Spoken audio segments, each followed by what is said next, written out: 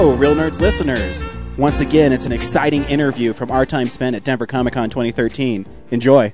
Welcome to another exciting episode of Real Nerds Podcast. We're interviewing people here on the floor. I'm James. Brad is working the audio, and Ryan is off doing a panel somewhere. But that's okay, because we're joined here with Mike Raicht. Say hi, Mike. Hi. Mike, you're a writer. You're a comic book writer here. Yep. One of the few comic book writers that we've actually gotten a chance to talk to. We don't get out much. And I'm really excited having you on the show because last year you guys did a Kickstarter for a new book called Wild Blue Yonder that you're doing with Zach Howard, who's a sort of friend and guest on the show. Harrison. We're working together. And Austin Harrison. Yep. Tell us about what Wild Blue Yonder is. I like to think of it as kind of like Road Warrior in the Sky. It's set in a world where the people can't live on the planet, on the surface anymore, so they've moved higher and higher into the sky, and eventually they just built these giant air barges and moved small chunks of civilization into the sky. So these air barges probably have 50 to 100 people on them, so those are like the chosen few that get to go up. The rest of the people end up working in mines or struggling on the earth just to like live like miserable existences down there. And we're about 100 to 150 years into this reality, and fuel's starting to run out. People are starting to run out of food, and bullets are scarce, and so they've started to battle each other in the sky for everything that's left. And the one ship, the Dawn, runs on solar power and hydrogen, and it's the one ship that's going to survive beyond fuel, which is becoming scarce. So everybody wants it, everybody's hunting it, and one of the pilots that defends the Dawn is a girl named Cola, and she's our main character, and she's a teenage fighter pilot. So, and her job is to not only defend the Dawn, but also carry in jetpack warriors called Guns, who fight other ships, other jetpack warriors, and try to steal stuff and get supplies. And they, because there's no bullets left, they use axes and crowbars and hammers, and so it's kind of brutal, but it's fun. It's a family story, but not real, but not told for young children. Right. It's a family, it's a family dynamic on this ship. They're all trying to survive together and live through whatever they can. So, that's awesome. Yeah. I got to tell you, I was so excited for the book because I was a big Zach Howard fan. He's the best. And I'm a huge Rocketeer fan, and I love all that Pulp Fiction. And as soon as I saw that art, I was just like, this is so right up my alley. So where did stylistically, where did those ideas for that story come from? Are you also into that kind of I was always into I love post-apocalyptic worlds. Like that's a cool thing to me. I know that's kind of been done, but I always think there's new ways to do things, and it's always, to me, the characters are more important. Like I love post-apocalyptic stories if there's great characters and great moments and great things, and I think that's what you strive to do.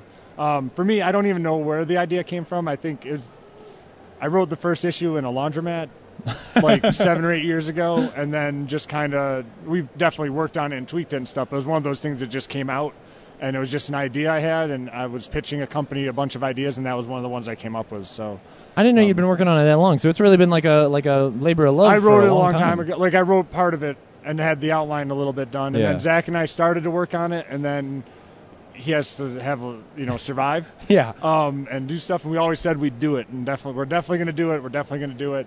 And finally, we got to the point where we had decided to set aside time, and it was going to take a little bit of time. He was going to do covers and do this thing. And then we started to look at Kickstarter, and that seemed like a great way to allow Zach to focus on doing this book, which, no one would really pay us to do. Yeah. Although, you know what I mean? Like, it's difficult to get a company to pay enough for him to survive. So, and not that we did very well on Kickstarter, but it's not like for 5 issues, spread over 5 issues. It's not, he's making like a couple thousand an issue, which isn't much. It wasn't a lot of money to get off. But it's good. But it's a lot of money. It is a lot of money because a lot of people donate it. But even with what is there, it's not like we're rolling in dough. And then after you send out the rewards and everything, it's a great way to kickstart the book. Exactly what it's meant to do is get us rolling on it and everything. And then IDW came to us and really, they loved working with Zach and asked him if they, if we wanted to do it there, and we said yes. And obviously Austin came along. He's a guy, he works out in L.A., and he's a great story editor and story concept guy. So we've been working on the story really hard together, and he's also doing things on the L.A. end, trying to, make moves with it and stuff like that. But mainly we talk a lot of story and just characters and So that's kind of how the team came together. But it's been a long time coming. I think I babbled a little bit. No, you're good. No, that answered like 3 of my questions all at once. I'll answer your questions before you ask them. Exactly. That's fine. Nobody's listening to hear me speak anyway. Because it seemed like when I was looking at it, I was like, there's no way they can make this book for, the amount of money that you were raising. Like, oh, come on. That's how, And then I realized now that it was really just, in comics sometimes it can be hard to get a new idea out there unless you can show them what to do. And with somebody like Zach, who, I was talking to him, some of those pages, it took 4 days because they are so gorgeous and there's so much detail in there. Yeah, Zach is really putting, it's the best work I've ever seen. Yeah. Every page is like, sometimes you want to be like, Zach, I'm going to have word balloons there. Please, please don't make me feel bad about having something. And I'm wordy, so, but he's really just outdone any, this is the best thing he's ever done. Yeah. And I know he's going to do better stuff in the future because he just keeps getting better. But, people don't realize how talented he is because he chooses to do projects. He did The Cape, which is a beautiful book. Yeah, but he does different projects. He could be doing X-Men or Batman or Superman, but he chooses to create new things and do new things, which is, it's a cool thing. It's admirable. So, yeah. Absolutely. And it's a goal of his to create new worlds and stuff. And that's what we're starting to do. And that's why Austin, Zach, and I have kind of like banded together to kind of start our own group to kind of do that. Yeah. So are you guys... Noble Transmission is the name of the group. So. Right. Yeah, I was looking at that the other day. Are you guys planning on doing something together again soon? We already have we're starting to work on the next thing while Zach... We've finished all of Wild Blue Yonder writing-wise. Right. And now we've moved on to... Austin and I have moved on to a couple new things, and we'll probably decide... all of us talk about it, what we want to do next. Very cool. I believe we're going to do Buck next, which is, it's kind of like... It's like rabbits mixed with the Lord of the Rings a little bit, but it's a really cool thing, and to see Zach draw that is going to be pretty phenomenal. If that's what we end up doing together next, is it like a serious tone, like a mouse guard? It's meant to be. Yeah, it's meant to be. I'd say like something like that. Yeah. Like it's serious. Yeah. It's a journey that a character has to go on. The character Buck, he's trying to make his way in the world, and there's a ferret horde coming, and he has to kind of convince the rabbits to defend themselves a little bit. It's kind of like Rabbits with 300 or something like that, with a little more, a little more of a journey for the main character and stuff. So that sounds awesome. Be fun, and it's on the web. Like we have art up on the nobletransmission.com. Some of the art is already up for it. Zach's done some art for it, so it's pretty cool. So that's awesome, and that's not the first time that you've done that sort of anthropomorphized non-human stuff. Yeah, with Stuff of Legend, which is a little bit different. Like with Buck, that's going to be like a animal-specific world. With Stuff of Legend, it's more of that was toys, transforming, and obviously with certain toys you're going to have a teddy bear or like a piggy bank, or so there's going to be animals. That's more of a mix where, I would say Buck is definitely more of like that's the world with the animals they live in it. Where I gotcha. Stuff of Legend, it went from being like these toys choose to go on this journey to save their boy, and when they do, they enter this world where they become real and can do things they never dreamed they could do before. So yeah.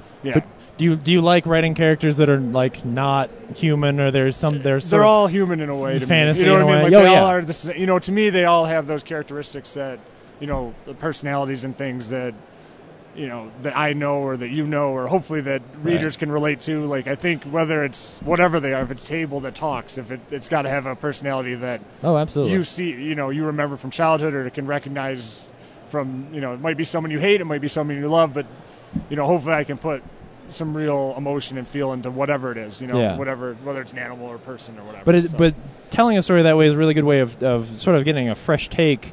And being able to tell similar stories or a certain type of story in a way that's totally different. I mean, you just said it. Now it's escaped from my mind about the toys. Stuff of Legend is such a neat idea for a story. Unfortunately, I haven't read it yet, but I can. It's a fun. I bet I can see where the story's going. Yeah.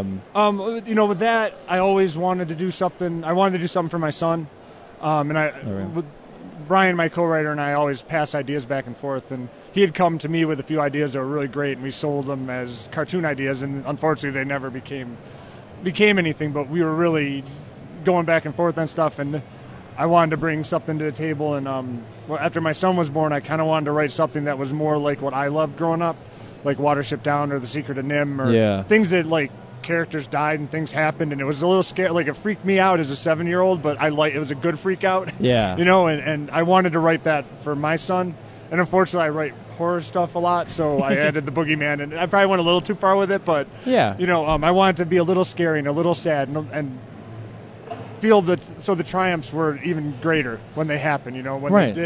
When characters did have a moment, it meant something. It wasn't just another moment of they win. It was like, there was some real struggle to get there. So, to me, those characters especially are very dear to me, and I really love the book, and I love working on it. And my goal with them is always we started with them as toys that were given, like, personalities. Like, each toy was given a personality by the boy. And when they got to go into the dark, they got to expand and become something more. It's kind of like growing up, where you kind of get pigeonholed as something, and then you start to realize you have other talents or other beliefs. And, the boy's world is great, and they love the boy. But as they grow and start to realize in the dark, there's a chance to actually be what they were meant to be. So it's kind of like they're saving the boy, but also learning a lot about themselves and changing and becoming something more. Because they still love the boy, but they still, want to... they're discovering more, like they're changing. They're becoming individuals. That's good. So, I think that's really cool, and I think you're right that telling stories that don't necessarily talk down to kids that are a little bit darker, those are the ones that they remember. Yeah, that they have a serious story that's got some weight to it. That's why we're all here at this show, right? Exactly. Yeah, you're right. Yeah, because we're all sitting around here like there was that one story when we were a kid. Everything that was drawn and it hit us. Yep. Everyone here is here because they had a moment where they realized I love this stuff more than when you're watching it, you forget you're watching it and you're living it with them, and I think that's what's kind of cool about, if I can create something where someone feels that way, one person, that's really cool, so that's our goal. I hear that Stuff of Legend has also been optioned. Is that true? We're in the it's a weird thing. They announced the director and the writer last year, and we're still doing the deal. It's been it's been a while. We're going back and forth. It's a hard deal because we've already started publishing, and obviously Disney wants to. They would like to have everything. Yeah, of course they would. But we've already been doing some stuff, so we're right at the brink of completing it. Hopefully, I was hoping it'd be done before the show because it'd be a nice thing to be able to talk about. But it's not there yet. But they did announce the director and writer before, and now hopefully we can start moving on it. It's exciting, and what's cool is all that stuff just leads people back to the book. Exactly, which is something that we love, and we know you want the movie to be what it is, and you want the book to be what it is, and we, I want them to do a great movie, but they can't do a 6 graphic novel story in a 2-hour movie, so they're going to do what they want, they can, and we, hopefully people love it enough to come check out what we did. Yeah, absolutely. So, that's really cool.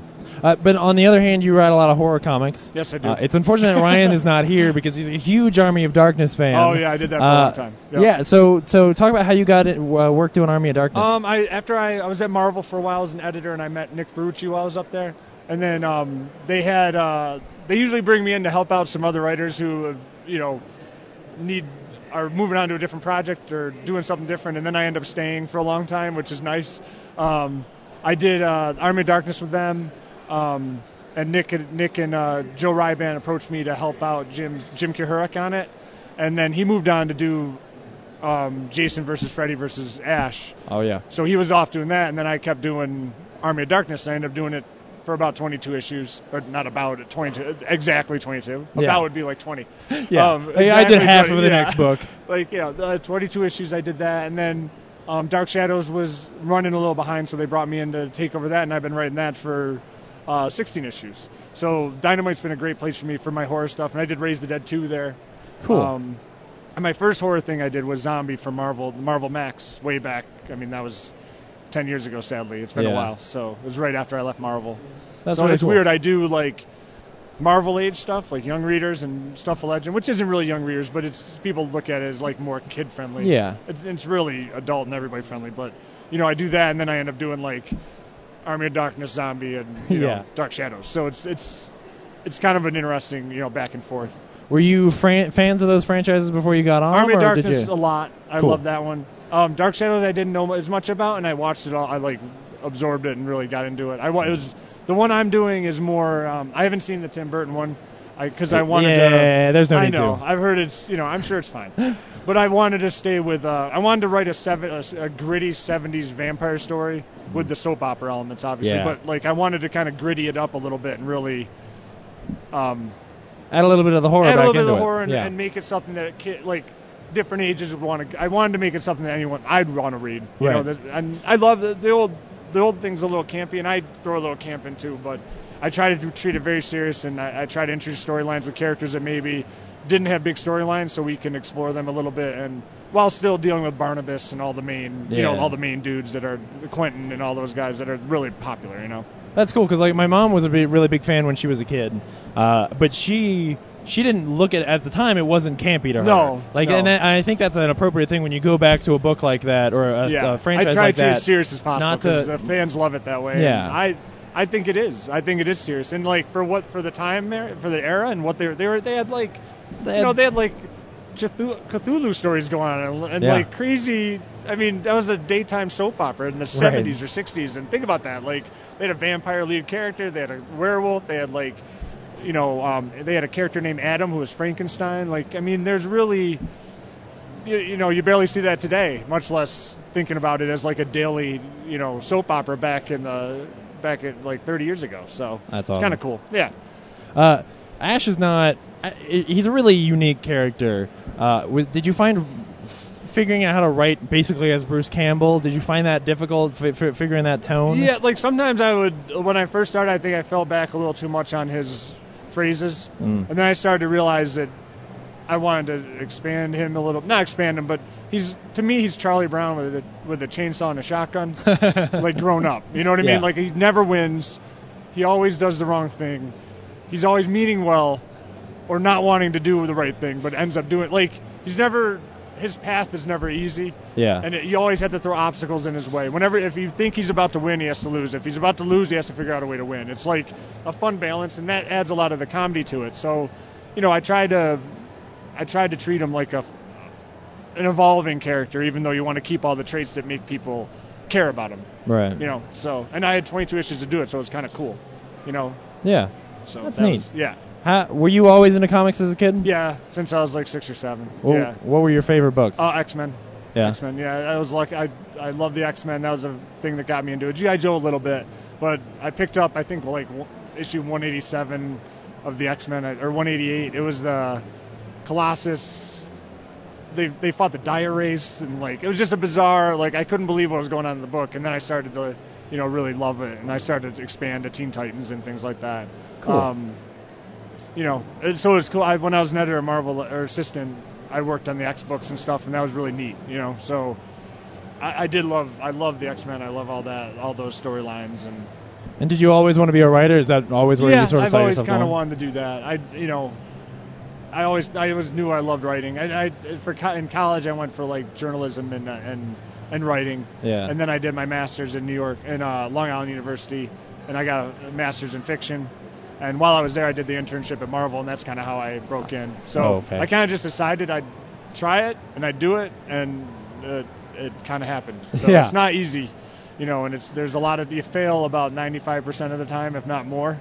You pitch a lot, and it doesn't go well, and you're just like, what am I doing? And, but sometimes things work out. You just got to kind of keep at it, and so...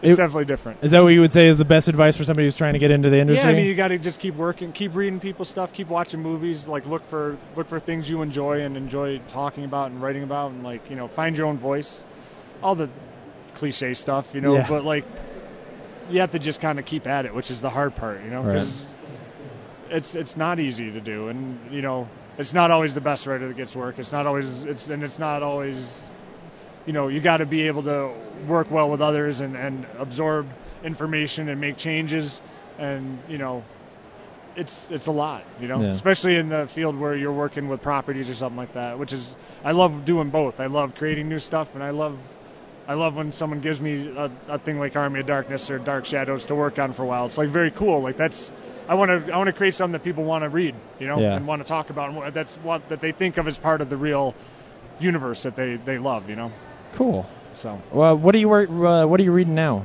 I'm trying to think. What am I reading now? My son read Bone, and I'd never read Bone. Oh man! And he made me read Bone. Yeah. So I'm reading Bone. He read like a 1,300-page graphic novel in like a month, and he's like 7. He was carrying around a book bigger than him around the house and like reading it. It was really cool. So I'm reading Bone, which is awesome. I read Walking Dead every month. I read, trying to think what else. I've been reading The Avengers lately and Uncanny X-Men a little bit. I think they've been fun because it's different voices. Yeah. Trying to think. What else have I been picking up? I'm sure there's other things. Lock and Key I collect in trades. Invincible I collect in trades. Those trades are gorgeous. Hopefully one day you guys will get one of those beautiful trades. Zach's work deserves to be in that. Yeah. They can take the words out and it'll just be Zach's work. It'll be fine. So. Yeah. Cool. Well, Brad, you don't have any questions, do you? Oh, okay. Thank you so much, Mike, for coming by. Thank you for talking.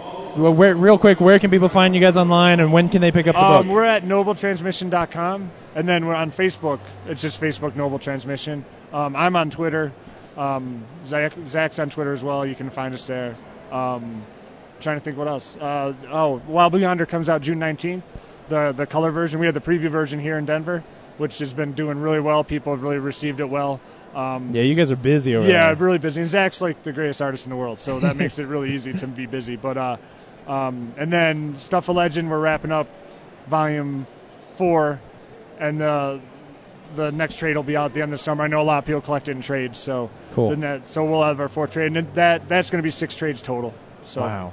Yep. Very cool. Well, thank you so much for stopping by, Mike, and thank you for coming to Denver. It's been really great having you guys here. I hope to be back next year. It's been great. Yeah, absolutely. I love it. Thank you. So, thank you. Thank you for listening to the interviews we conducted at Denver Comic Con 2013. This has been a Nebulous Visions production. Thanks for listening. Bye.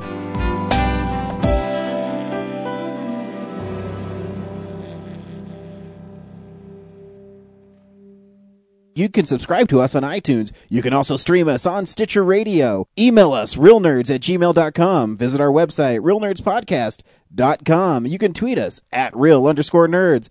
Call us 720-6nerds5. Like us on Facebook. This has been a Nebulous Visions production. Until next week, bye.